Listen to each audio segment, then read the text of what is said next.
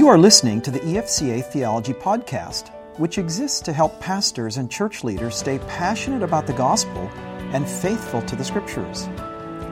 In 2008, the EFCA adopted an updated, strengthened Statement of Faith. Following that update, the EFCA Spiritual Heritage Committee wrote the book Evangelical Convictions, an exposition of the Statement of Faith of the EFCA, to help pastors and church leaders better understand what we believe. On this episode of the podcast, Ruth Evans reads Chapter 5 of Evangelical Convictions. Ruth serves on the EFCA Board of Directors. Article 5, the Work of Christ. We believe that Jesus Christ, as our representative and substitute, shed his blood on the cross as the perfect, all-sufficient sacrifice for our sins. His atoning death and victorious resurrection constitute the only ground for salvation. God's gospel is accomplished through the work of Christ. Our statement thus far has affirmed truths about the human condition and truths about God that when viewed together present an obvious problem. On the one hand, we have declared that human beings are sinners by nature and by choice, alienated from God and under his wrath. Article 3. We all stand in need of the restoration of our corrupt nature, reconciliation with our estranged Creator, and rescue from the condemnation which our rebellion against God's rule richly deserves. Yet, we have also declared the gracious purpose of God from eternity to redeem a people for himself, allowing them to share in his own triune love. Article 1. That purpose was first glimpsed in God's pledge in the Garden of Eden that from the seed of Eve would come one who would crush the head of the serpent. Genesis 3:15. It was revealed more clearly in God's promise to bless Abraham and through him to bring blessing to the world. Genesis 12:1-3. The Old Testament story of Israel left little ground for hope. However, for Israel herself had rebelled against God and was in need of a Savior. In the light of our sinful condition, how is this purpose to be accomplished? Many would simply echo the words of the German poet and skeptic Heinrich Heine, which he spoke as he lay on his deathbed. God will forgive me. That's his job. Isn't forgiveness God's duty, his obligation? Can't God simply forgive freely? But the Bible affirms that God is holy and just, which means that he cannot tolerate evil and must condemn all iniquity, acquitting the guilty and condemning the innocent. The Lord detests them both. Proverbs 17:15. Because of his very nature, God's role as judge of all the earth demands the execution of justice. Evil must be seen to be evil, or cosmic justice will have no meaning. And without such a recognition, even our human dignity as responsible moral agents will be undermined. Mere forgiveness of sinful human beings apart from the exercise of the judgment due their sin would be a contradiction of God's character. The resolution of this theological dilemma and the core of the gospel is found in the work of Jesus Christ, especially in the death of Christ on the cross. God's righteousness is revealed, a righteous hatred of sin and a righteous commitment to his covenant promise to bring blessing to the world. There, God's wrath is poured out, and his love is demonstrated, and he shows himself to be just even while justifying the sinner. Romans 3:25-26. The Institutions of Israel provides the categories by which to understand the work of Christ as he fulfills the roles of prophet, revealing the grace and truth of God as his perfect image, of priest, representing and redeeming a sinful people, and of king, exercising the authority of God in reigning over his creation. Our statement on the work of Christ focuses on his priestly role through which he effects our salvation by his atoning sacrifice on the cross. Roman numeral 1. Of central importance, Jesus Christ shed his blood on the cross.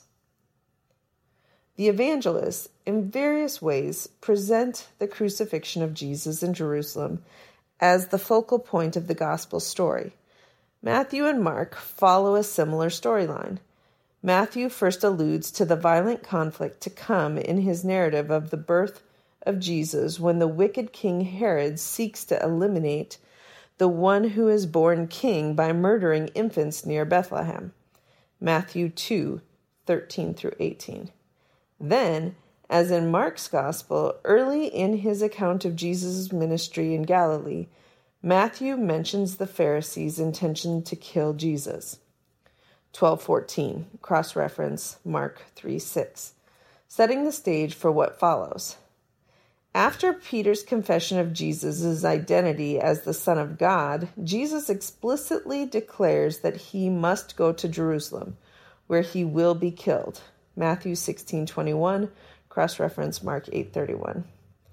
A destiny reaffirmed twice, Matthew 17:22 through 23, 20:18, also 26:2, cross-reference Mark 9:30 through 31 and 10:33.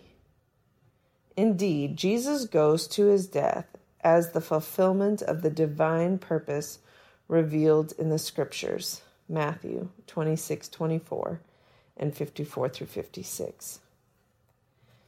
In Luke, Jesus affirms his determination to face his death. Luke 9:22. Luke further tells us that Jesus resolutely set out for Jerusalem. 9:51. For no prophet can die outside of Jerusalem. Chapter 13, verse 33. I have a baptism to undergo, Jesus declares, and how distressed I am until it is completed. Chapter 12, verse 50. John emphasizes the centrality of Jesus' death by the repeated reference to Jesus' appointed hour. 3 times we read that Jesus' hour has not yet come. John 2:4 and chapter 7, verse 30, 8 verses 20, and cross-reference also chapter 7, 6, and 8. Then, as he enters Jerusalem for the last time and faces his certain death, Jesus declares, "The hour has come for the Son of God to be glorified." Chapter 12, verse 23, also 17, verse 1. Jesus wrestles with the torment which this entails, but faces it faithfully. Now my heart is troubled, and what shall I say? Father, save me from this hour. No, it was for this very reason I came to this hour. Chapter 12, verse 27. Jesus was born to die. His crucifixion by Pilate was not thrust upon him. He chose it as his divine vocation. John 10:18. He was tempted to turn from such agony, and in the Garden of Gethsemane he prayed, "My Father, if it is possible, may this cup be taken from me." Matthew 26:39. But it was not possible, and Jesus willingly went to the cross. John records his dying words, "It is finished." John 19:30. Jesus had accomplished that for which the Father had sent him into the world. In their accounts of the ministry of Jesus, the gospel writers emphasize the centrality of the cross, and the teaching of the apostles does the same. But why?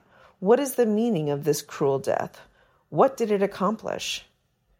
Fundamentally, as Israel's promised Messiah, the story of Jesus in the Gospels is seen as the fulfillment of Israel's story.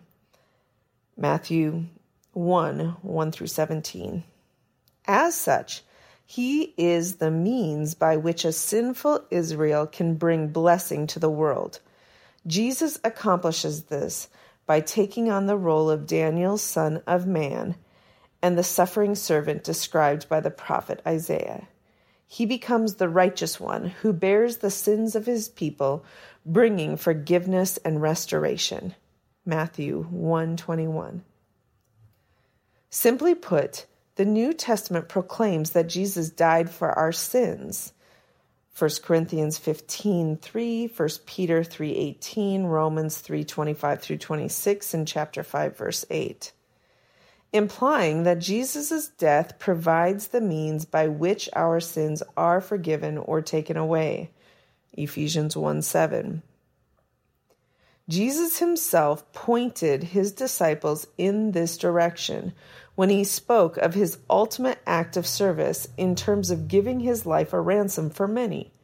Mark 10:45, Matthew 20, verse 28. This connection was confirmed during the Last Supper. In preparing his disciples for his imminent death, Jesus spoke of the cup as my blood of the covenant, which is poured out for many for the forgiveness of sins. Matthew 26:28. This reference to blood signals a sacrificial significance to Jesus' death, especially since it was made at a meal which celebrated the saving work of God through the blood of the Passover lamb sprinkled on the doorposts of the families of Israel. Blood was a central aspect of the sacrifices prescribed in the Old Testament, Hebrews 9:22, as it testified to the life poured out in death, Leviticus 17:11. The blood of Jesus became a common way of speaking of Jesus' death as a saving sacrificial act. In Christ, we have redemption through his blood, the forgiveness of our trespasses, Paul writes in Ephesians 1:7 and 2:13, Colossians 1:20, and Romans 3:25 and 5:9. John affirms that the blood of Jesus, his son, cleanses us from all sin, 1 John 1:7 and Revelation 1:5 and 12:11. And Peter speaks of our being ransomed with the precious blood of Christ, like that of a lamb without defect or blemish, 1 Peter 1:19 and John 1:29. In Hebrews, this theme is expounded in even greater detail. Hebrews 9:10, cross-reference especially 10:19. Jesus' death must be seen as an atoning sacrifice for our sins. Roman numeral 2, Christ's atoning death, the perfect, all-sufficient sacrifice for our sins. The New Testament description of Jesus' death as an atoning sacrifice finds its fullest expression in the epistle to the Hebrews. There, the Levitical priesthood and the temple worship provide the paradigm for understanding the work of Jesus. The Old Testament priests offered the same sacrifice year after year for themselves and for the people. The repetition of these offerings, however, bore witness to their ineffectiveness in perfecting the worshipers. Hebrews 10:1-3. But now, we read, Jesus has appeared once for all at the end of the ages to do away with sin by the sacrifice of himself. 9 verse 26. Jesus assumes the role of both the high priest and the sacrificial offering as he offers himself to God, making perfect those who draw near to God through him. Chapter 10, verse 14. Jesus' atoning sacrifice is perfect, that is, complete, absolute, optimal, unsurpassed, based on the nature of that sacrifice. If the blood of bulls and goats could effect ceremonial cleansing in the worship of God, how much more can the precious blood of Christ cleanse our hearts so that we might serve the living God? Hebrews 9:13-14. It was impossible for the blood of bulls and goats to take away sin. That was but a shadow of the reality to come. Chapter 10, verses 1 and 4. But in Jesus that reality has now appeared, and by the sacrifice of himself once for all, he has made perfect forever those who are being made holy. chapter 10, verse 14. His perfect sacrifice obtains eternal redemption. 9, verse 12. It was not with perishable things that we were redeemed, but with the precious blood of Christ, a lamb without blemish or defect. 1 Peter 1:19. In its perfection, Jesus' atoning sacrifice is also all-sufficient. Nothing is lacking from it, and we can add nothing to it. It is complete, fully efficacious, and all that is required to atone for our sin. It satisfies all the requirements of God's holiness and justice in providing the means of our salvation in its past, present, and future dimensions. Cross-reference 2 Timothy 1:9, 1 Corinthians 1:18, 1 Peter 1:5. For that reason, Jesus could say, "It is finished." John 19:30. Letter A. Biblical language of the atonement. Jesus' atoning death on the cross is the means by which God deals with our sin and the corruption, alienation, and the wrath of God which that sin engenders. This is the fact of the atonement. But how is this atoning work to be understood? The New Testament writers use rich and evocative language in seeking to expound the saving work of Christ on the cross, with word pictures from various fields of human experience. These are by no means mutually exclusive, and each has something to contribute to our understanding of this profound event. As we have seen, the sacrificial system of the Old Testament temple provides an essential background for the understanding Christ's death. It depicts sin as defilement before God, which disqualifies us for worship. Christ's work is a cleansing that expiates or takes away our sin and so makes us acceptable in God's presence. Another way of understanding the atonement comes from the marketplace, and it pictures our salvation in terms of redemption in which we are bought out of our slavery to sin. This liberation comes at a great cost. We were captives to sin's power and under its merciless control. But by his death, Jesus ransoms us, buying us back with his precious blood. We have been, at the same time, set free from the devil's power and set under God's rule, for he is now our new master. A third approach invokes the image of a battlefield. In the cosmic war for the control of our souls, Jesus, as our champion, has defeated the demonic forces of evil and delivered us from this dominion. Jesus spoke of his ministry in terms of blinding the strong man so that one can then plunder his possessions. Cross-reference Matthew 12, verse 29. Paul echoes this imagery when he says, "Having disarmed the powers and authorities, Christ made a public spectacle of them, triumphing over them by the cross." Colossians 2:15. The reason the Son of God appeared was to destroy the devil's work. John writes in 1 John 3:8, cross-reference also John 12:31, 16:11, and Hebrews 2:14 through 15. Relationships within the family are also significant as a sphere of human experience which sheds light on the saving work of Christ. Jesus' death provides a means of reconciliation between estranged parties, bringing peace between them. Through Christ's death, we who were God's enemies can become adopted into God's family as his children and heirs of all of his riches. Romans 5:10 through 11, 8:15 through 17, Galatians 4:4 through 5, and Titus 3:6 through 7. Finally, and most fundamentally, the Bible uses the imagery of the law court to picture the accomplishment of the gospel. God is judge, the final moral authority before whom all must give an account. All sin is ultimately rebellion against his righteous rule, and the penalty of disobedience is death. Genesis 2:16 through 17, Romans 6:23. Because he is holy, God's necessary reaction to all that acts contrary to his will is wrath.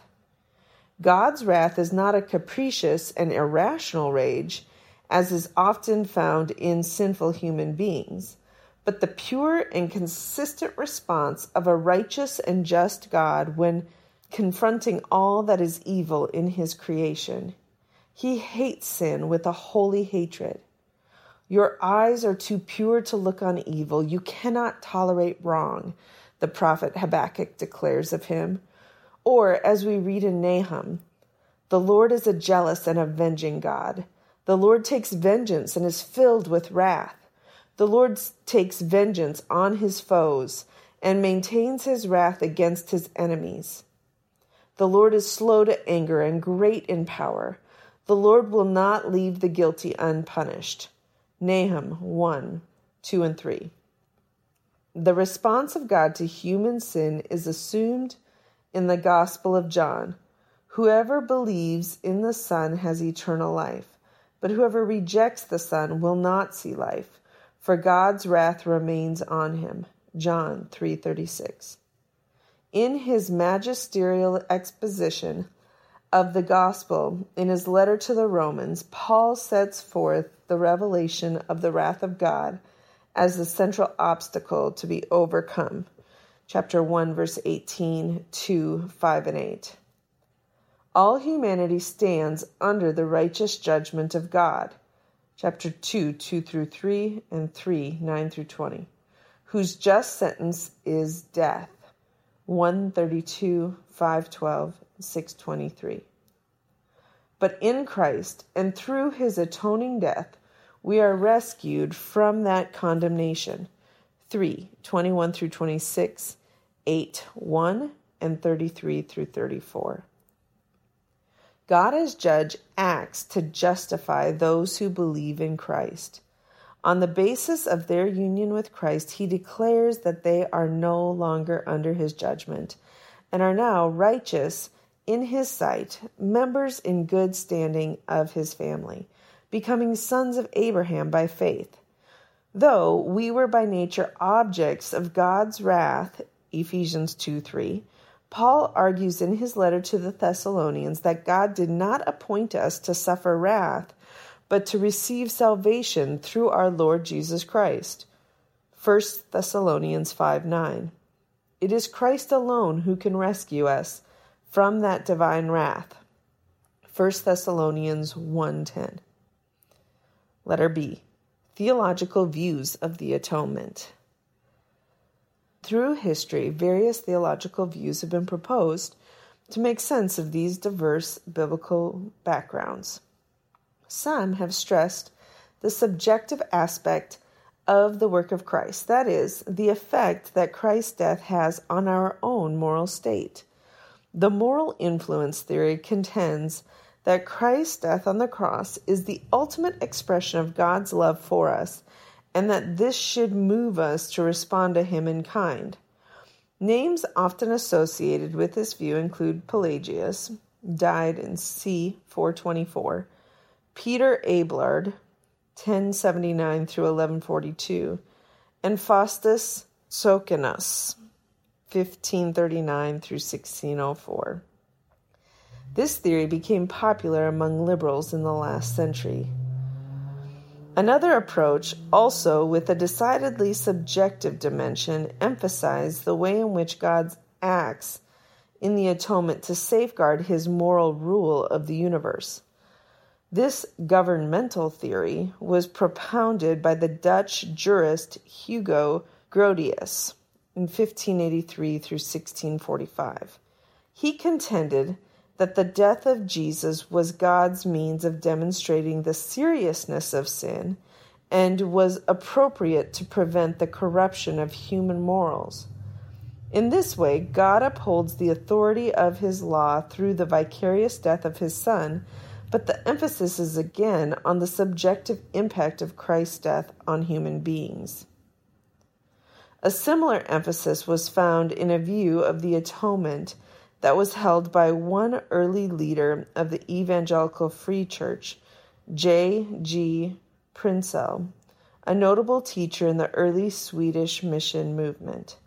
Propounded first in Sweden by Paul Peter Waldenstrom in the late 19th century, this view taught that God had no need of reconciliation with man, for human beings were not under his wrath.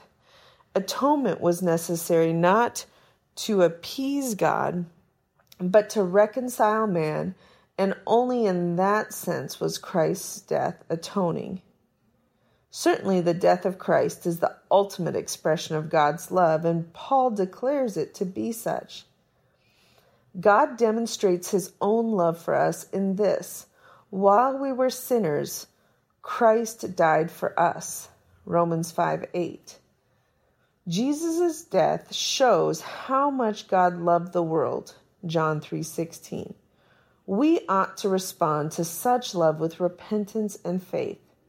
A failure to do so shows contempt for God's kindness. Romans 2:4. Further, in the life of Jesus is held up as a moral example to us, particularly as he responds to evil with patience, humility, and love. Cross-reference Philippians 2:5-8 and 1 Peter 2:19-23.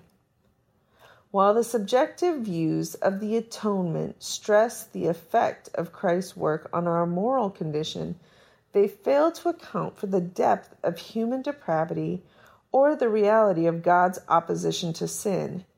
They highlight Jesus' role of prophet, revealing God to us, rather than his role as priest. And while these perspectives convey truth about the power of the cross to affect us, they are sorely inadequate on their own.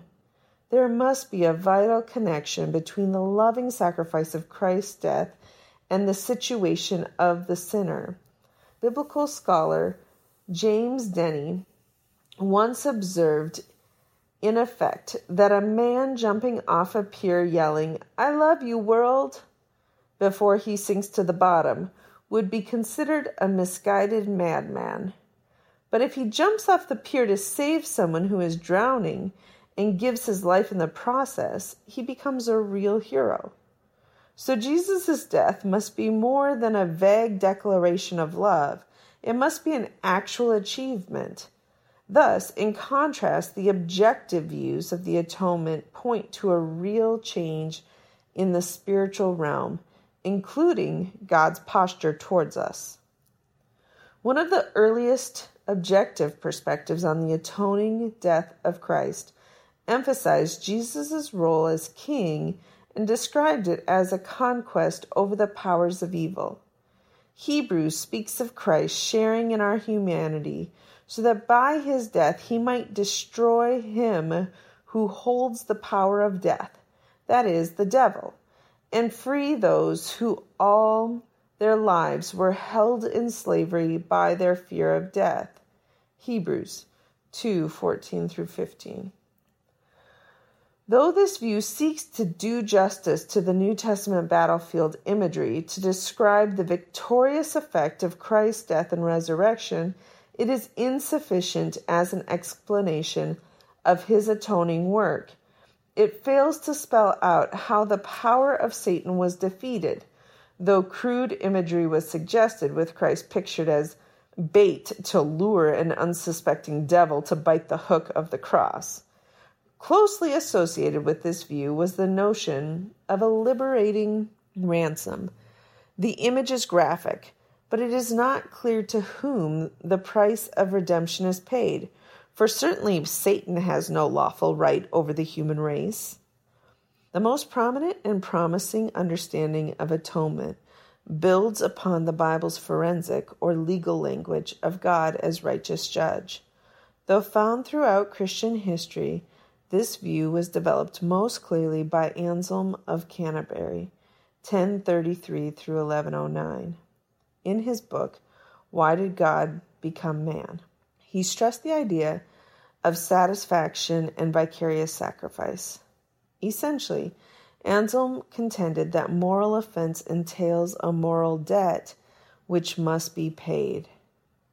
Therefore, those who sin against God owe him either their own punishment or some restitution or satisfaction for their transgression of his law. God's justice demands such payment, but human beings cannot make satisfaction since they are guilty and are deserving of God's punishment. Satisfaction can be made only by one who is innocent, so God himself makes this possible by the incarnation of Jesus Christ. The God-man, Jesus Christ, is under no obligation to die, since he is sinless, but he willingly offers himself as the satisfaction for human sin. Atonement is thus seen as a payment of human debt to God by a substitute which God himself provides. Anselm's approach has been subject to criticism, chiefly in the way it seems to reduce God's actions to logic, providing a rationalistic explanation of Christ's atoning work, and in the way he relied upon medieval notions of honor, reflecting the feudal society of his day. However, later proponents of this satisfaction model included Thomas Aquinas, and the 16th century reformers modified Anselm's view to meet these objections. Their efforts resulted in an approach that best captures the heart of the biblical teaching of Christ's atonement, while embracing the other views as well, the notion of penal substitution. Number 1, Jesus, our substitute, penal substitution. When we refer in our statement to Jesus as our substitute, we have particularly in mind the forensic model of the atonement known as penal substitution. Jesus, the righteous one, died in our place, paying the penalty that we deserved, thus satisfying God's justice. God's wrath is thereby appeased, reconciling sinners to a holy God, such that his forgiveness does not compromise his holiness. This process is God-initiated and is from beginning to end the expression of God's love and grace. This view fit well with the renewed interest in the doctrine of justification at the time of the Reformation, particularly as it was understood by Martin Luther from Paul's letter to the Romans. The pressing question in Luther's mind was how a sinner could be made right with God. Paul's words in Romans 1:18 through 3:20 seem to leave no doubt that all of humanity lay under the divine wrath. God operates with strict retributive justice, rendering to each person according to what he has done. Chapter 2, verse 6. With trouble and distress for every human being who does evil, first for the Jew and then for the Gentile, but glory, honor, and peace for everyone who does good, first for the Jew, then for the Gentile. Chapter 2, 9 through 10. But because Paul concludes that all have sinned, chapter 3, verse 23, that there is no one righteous, not even one, 3:10, and that on the day of judgment every mouth will be silenced and the whole world held accountable to God, 3:19. Whatever answer the gospel gives as a means of escape must somehow deal with the righteous wrath of God, which sinful human beings deserve. For this reason, the critical passage Romans 3:21 through 26 was understood among the reformers to support the notion of satisfaction, a key element of Anselm's doctrine. God can maintain his own justice in justifying sinners only if that justice is satisfied by the righteous death of another. Thus, in the death of Jesus, God substituted himself, thereby demonstrating his own righteousness. In 3:25, Jesus is the hilasterion, the propitiating sacrifice, which turns away the righteous wrath of God towards sinners, cross-reference 5:9. Bringing reconciliation, 5:1 and 10, Calvin writes, "If the effect of his shedding of blood is that our sins are not imputed to us, it follows that God's judgment was satisfied by that price." The notion of penal substitution is found elsewhere in the New Testament as well. Fundamental is the idea that the righteous one dies in the place of the unrighteous, as expressed by Peter. For Christ also suffered for sins once for all, the righteous for the unrighteous, in order to bring you to God. 1 Peter 3:18. Paul expresses this exchange in 2 Corinthians 5:21. "For our sake he made him to be sin who knew no sin, so that in him we might become the righteousness of God." Or again, in his letter to the Galatians, the apostle can declare that Christ redeemed us from the curse of the law by becoming a curse for us. Galatians 3:13. Jesus acts for us, on our behalf and in our place. He is a righteous substitute who bears our penalty. This conception of the death of Jesus would not have come naturally to the first disciples. At first, when they saw their beloved master hanging on a Roman cross, they were confused and disheartened. They had thought he was their Messiah, the anointed one of God, who would lead them into the glory of the kingdom of God.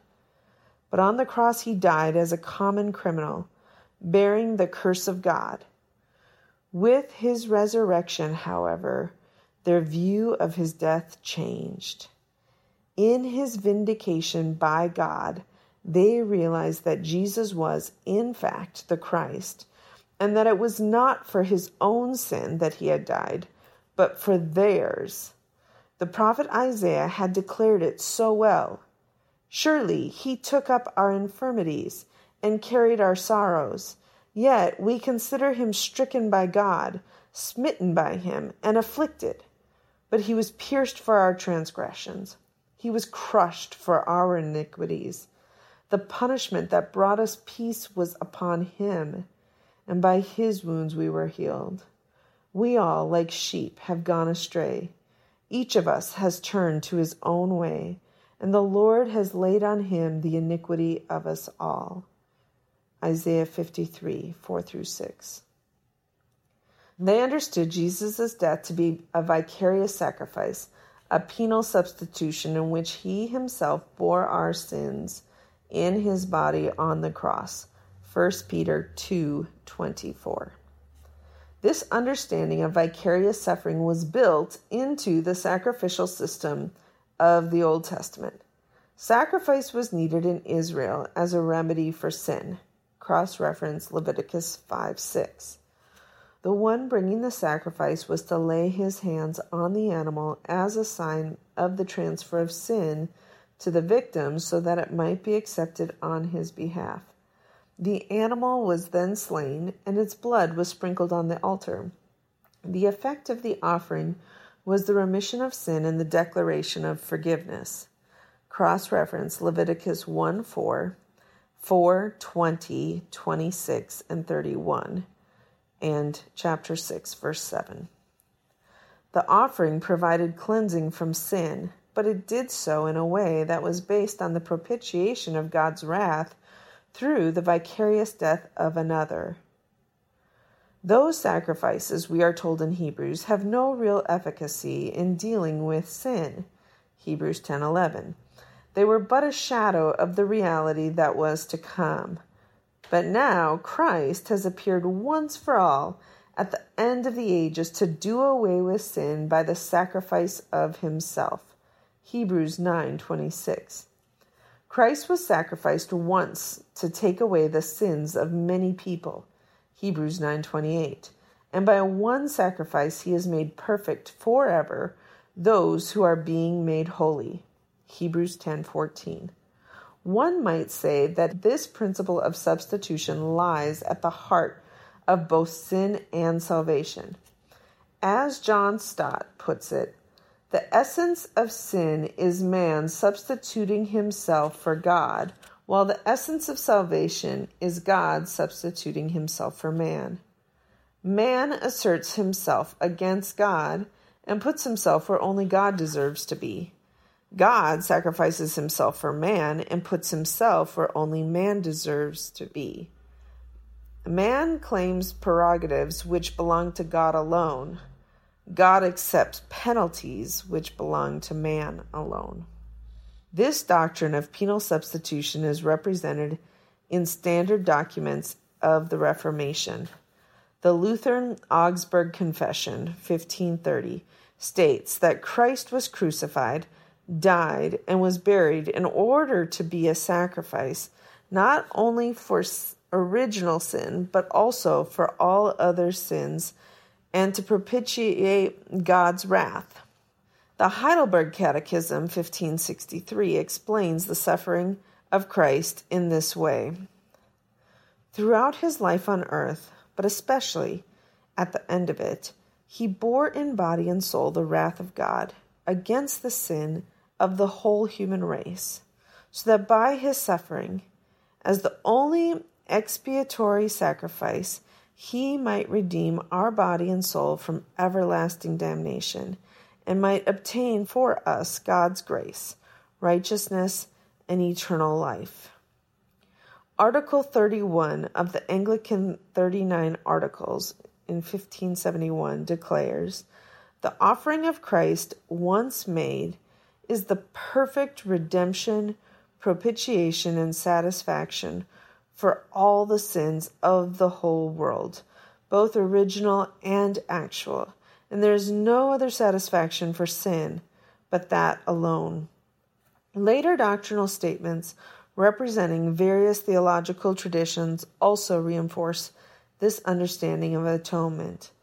The Reformed Westminster Confession of Faith from 1646 affirms, "The Lord Jesus, by his perfect obedience and sacrifice of himself, which he, through the eternal Spirit, once offered up unto God, hath fully satisfied the justice of his Father."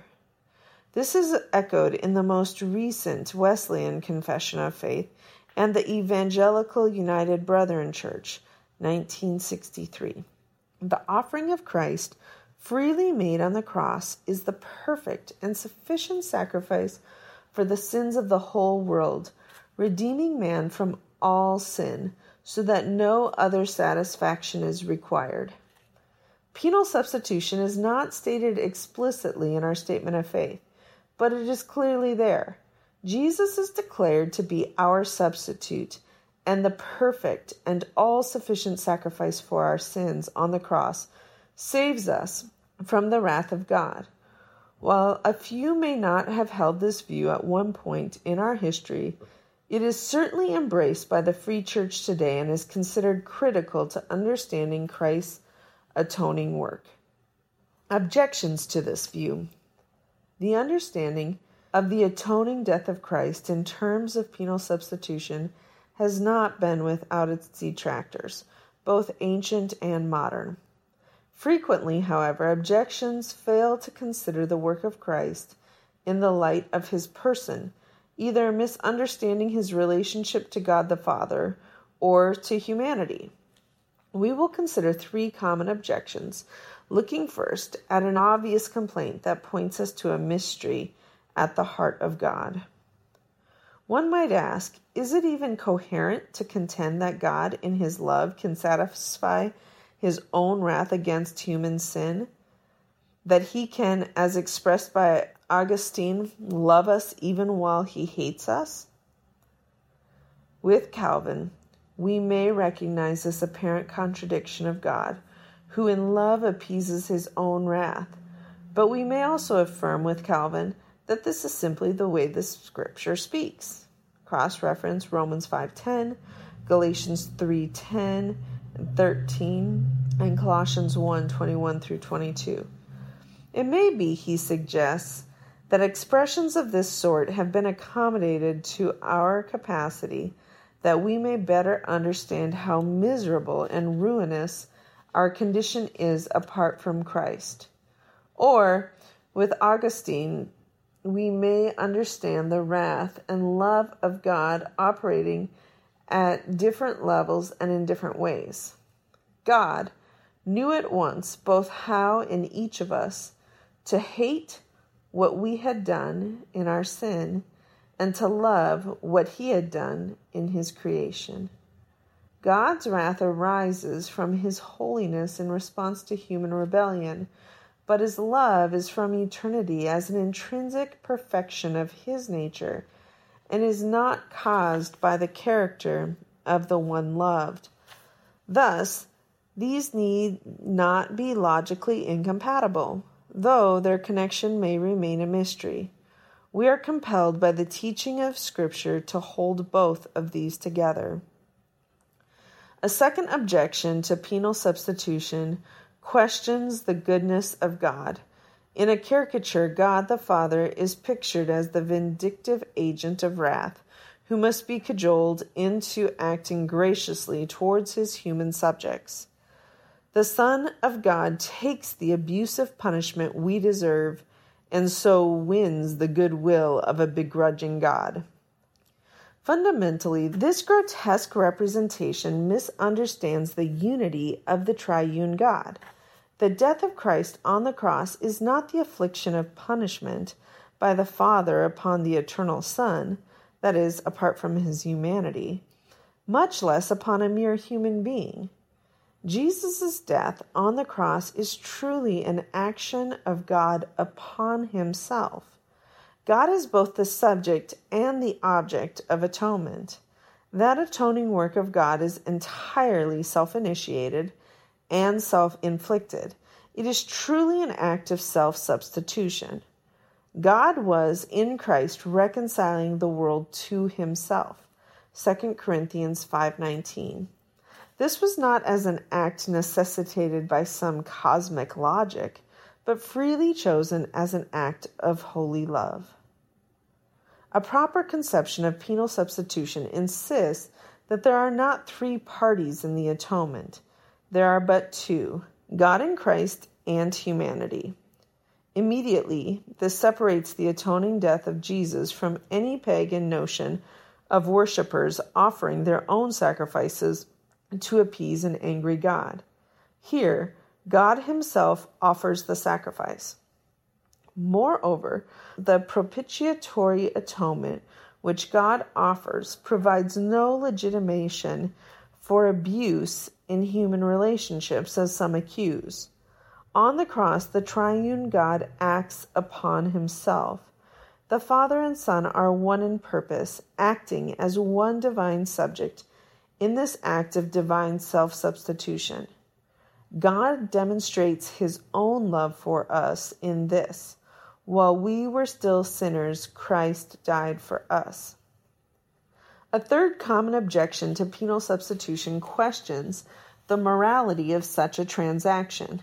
How can one person take on the punishment of another? Is this just a legal fiction? Here we find an inadequate appreciation of Christ's person in his identification with humanity. Jesus Christ is not only truly God, he is also truly man. As Paul affirms, there is one God and one mediator between God and men, the man Christ Jesus, who gave himself as a ransom for all. 1 Timothy 2, 5-6. Christ can act as our substitute only because he has first united himself with us as our representative, a subject which merits further attention and to which we now turn. Number 2, Jesus our representative, union with Christ.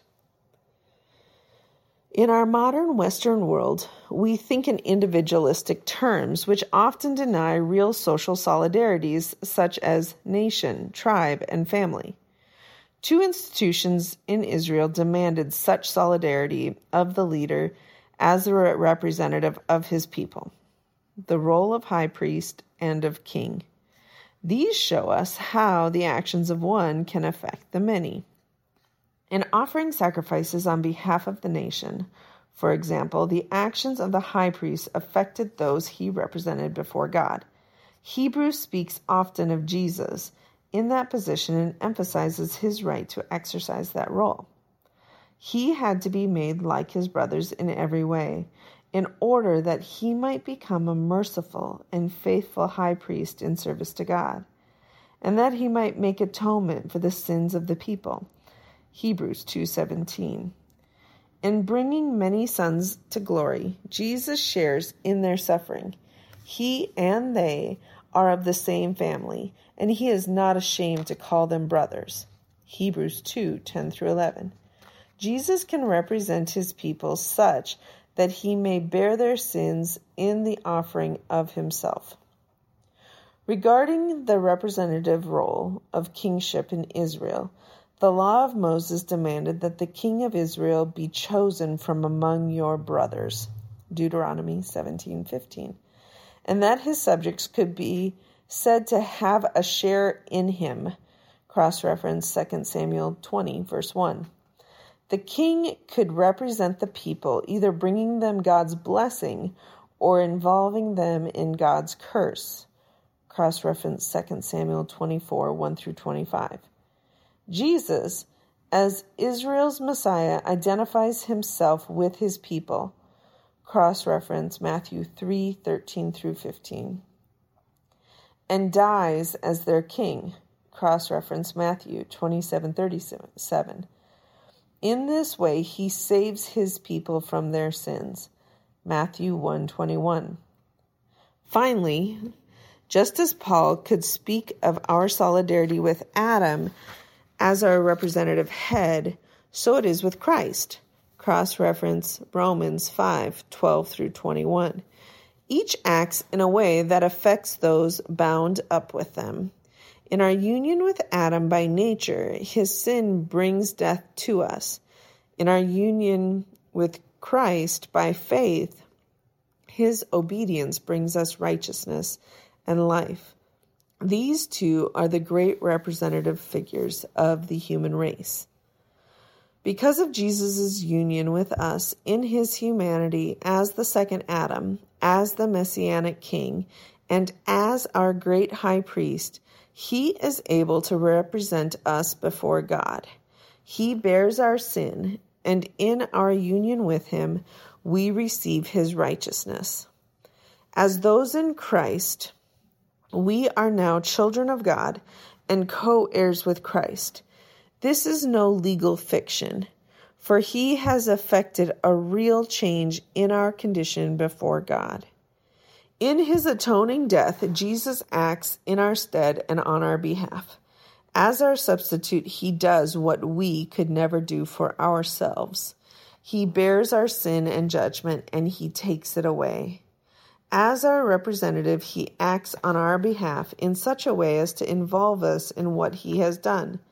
Jesus goes to his death alone, but he calls us to take up our cross and follow him in the new life that is ours by virtue of our union with him. This new life will be discussed further in Article 6 when we consider the work of the Holy Spirit in applying the finished work of Christ to our lives. Roman numeral 3, Christ's victorious resurrection, his victory and ours. The cross of Christ cannot be considered apart from his resurrection from the dead. In his faithfulness to the will of his Father, Jesus took on the role of the suffering servant, bearing the sins of his people. And as a consequence of that faithfulness, God raised him from the grave and gave him the name above every name. Cross-reference Philippians 2, 5-11.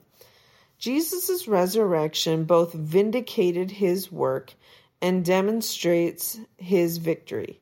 And as those in union with him by faith, we benefit from that work, and that victory becomes ours. Letter A. Jesus' vindication and victory. In the first public proclamation of Jesus' resurrection, Peter declared to the Pentecost crowd in Jerusalem, "Therefore, let all Israel be assured of this. God has made this Jesus, whom you crucified, both Lord and Christ." Acts 2:36. Jesus had been condemned by the human court, both Jewish and Roman, but by an act of divine power, that verdict was overturned. In raising him from the dead, God declared him to be the Son of God in power, Romans 1:4, exalting him to a position of all authority, Matthew 28:18. He was indeed the true King of Israel, and the teaching on the exaltation of the humble in the kingdom of God is realized. In his innocent suffering, he entrusted himself to him who judges justly, 1 Peter 2:23, and that faith was honored. God would not abandon his Holy One to the grave, Acts 2:31, citing Psalm 16:27. But not only did the resurrection of Jesus validate his person, it also vindicated his work. It demonstrated that it was not for his own sin that he died, but for the sin of his people, as in Isaiah 53:4. He had accomplished his mission, and God rewarded his vicarious suffering, just as the scripture predicted. Cross-reference Isaiah 53:11-12, Luke 24:26, and Acts 26:22. If Christ has not been raised, Paul says, our faith is futile, and we are still in our sins, subject to God's condemnation. 1 Corinthians 15:17. But Christ has indeed been raised from the dead, verse 20. His atoning sacrifice was acceptable to God, and it was effective in taking away our sin. Therefore, Paul can say that Christ was handed over to death for our trespasses and was raised for or because of our justification. Romans 4:25. The cross appeared to signal the victory of evil. The enemies of Jesus mocked this would-be Messiah hanging on a cross like a common criminal. God had come in the flesh to do battle with evil, but it appeared Satan had won. Or had he? The empty tomb turned the tables. What appeared to be total defeat was transformed into a glorious triumph. Jesus' resurrection is the divine testimony to his victory over the forces of evil. Ephesians 1:19-22, Philippians 2:9-11, and 1 Peter 3:21-22, and Romans 8:37-39. And over death itself, 2 Timothy 1:10. God raised him up, Peter declared, having freed him from death, because it was impossible for him to be held in its power. Acts 2:24. The sting of death is gone, and by the resurrection of Jesus, we now have assurance of victory over it. 1 Corinthians 15:55-56, and 1 Corinthians 6:14, 2 Corinthians 4:14. Christ is victorious over the forces of evil, and that victory has its foundation in his substitutionary death and its proof in his glorious resurrection. B. Our great hope. The meaning of Christ's resurrection cannot be limited to his own experience of vindication and victory. Because we are united with him as our representative head, his resurrection involves us. Paul speaks of Jesus' resurrection as the firstfruits of those who have fallen asleep, 1 Corinthians 15:20.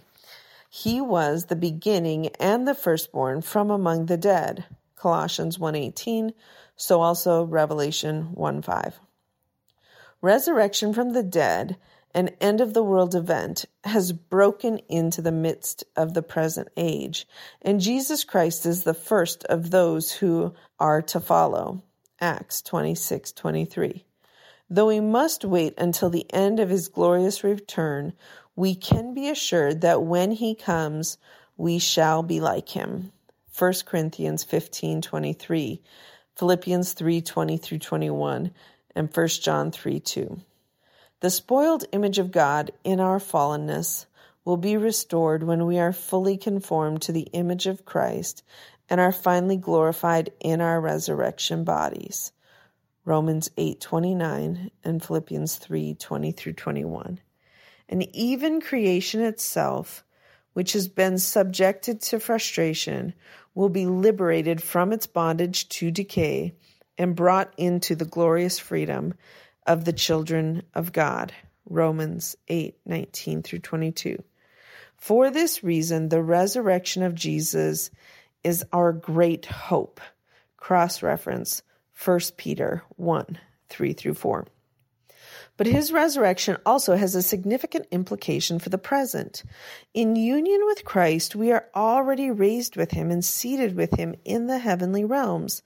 Colossians 3:1 and Ephesians 2:6. His righteousness before God is now ours, reckoned or imputed to us by virtue of our union with Christ. Cross-reference Philippians 3:9. We are already partakers of this new and risen life. Romans 6:4, Ephesians 2:5, and 1 John 5:12. Liberated from our captivity to sin, Romans 6:6 through 7, and by the Holy Spirit we have, even now, tasted the powers of the coming age, Hebrews 6:5. The power of the demonic world, whether experienced explicitly or more covertly, has been broken by Jesus' victory, Colossians 2:15. He stands as Lord of all. Christ's glorious resurrection has inaugurated that new age, and we now live in an interim period, experiencing something of its power while still awaiting its fulfillment when Christ returns. This already and not yet existence means that we have been saved in hope. Romans 8:24. Roman numeral 4, conclusion. The only ground for salvation. Who can stand before a holy God?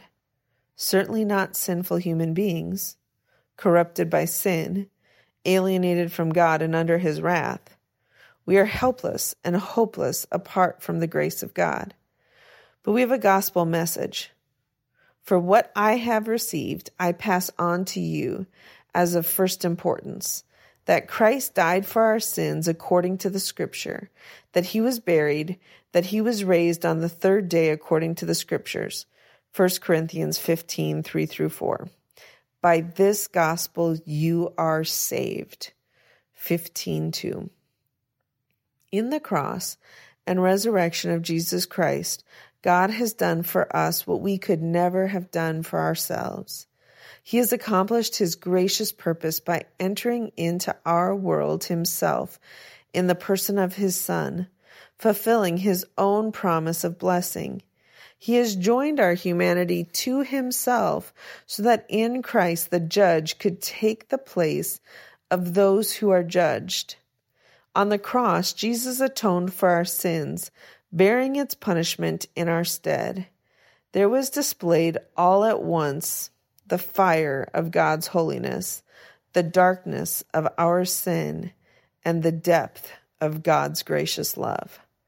There, in a mysterious way, God's wrath and mercy met perfectly. And on the third day, when he raised Jesus from the grave, God vindicated his Son and brought victory over sin and death. God need not have saved anyone, but in his holy love, having purposed from eternity to redeem a people for himself, he determined to save us through the work of his Son. Jesus prayed, "My Father, if it is possible, may this cup be taken from me." In Matthew 26:39. In the wisdom of God, it was not possible any other way. Christ's atoning death and victorious resurrection constitute the only ground for our salvation. Thank you for listening to this episode of the EFCA Theology Podcast. You can find more episodes by searching EFCA Theology Podcast in any podcast app or on the web at efca.org/podcast.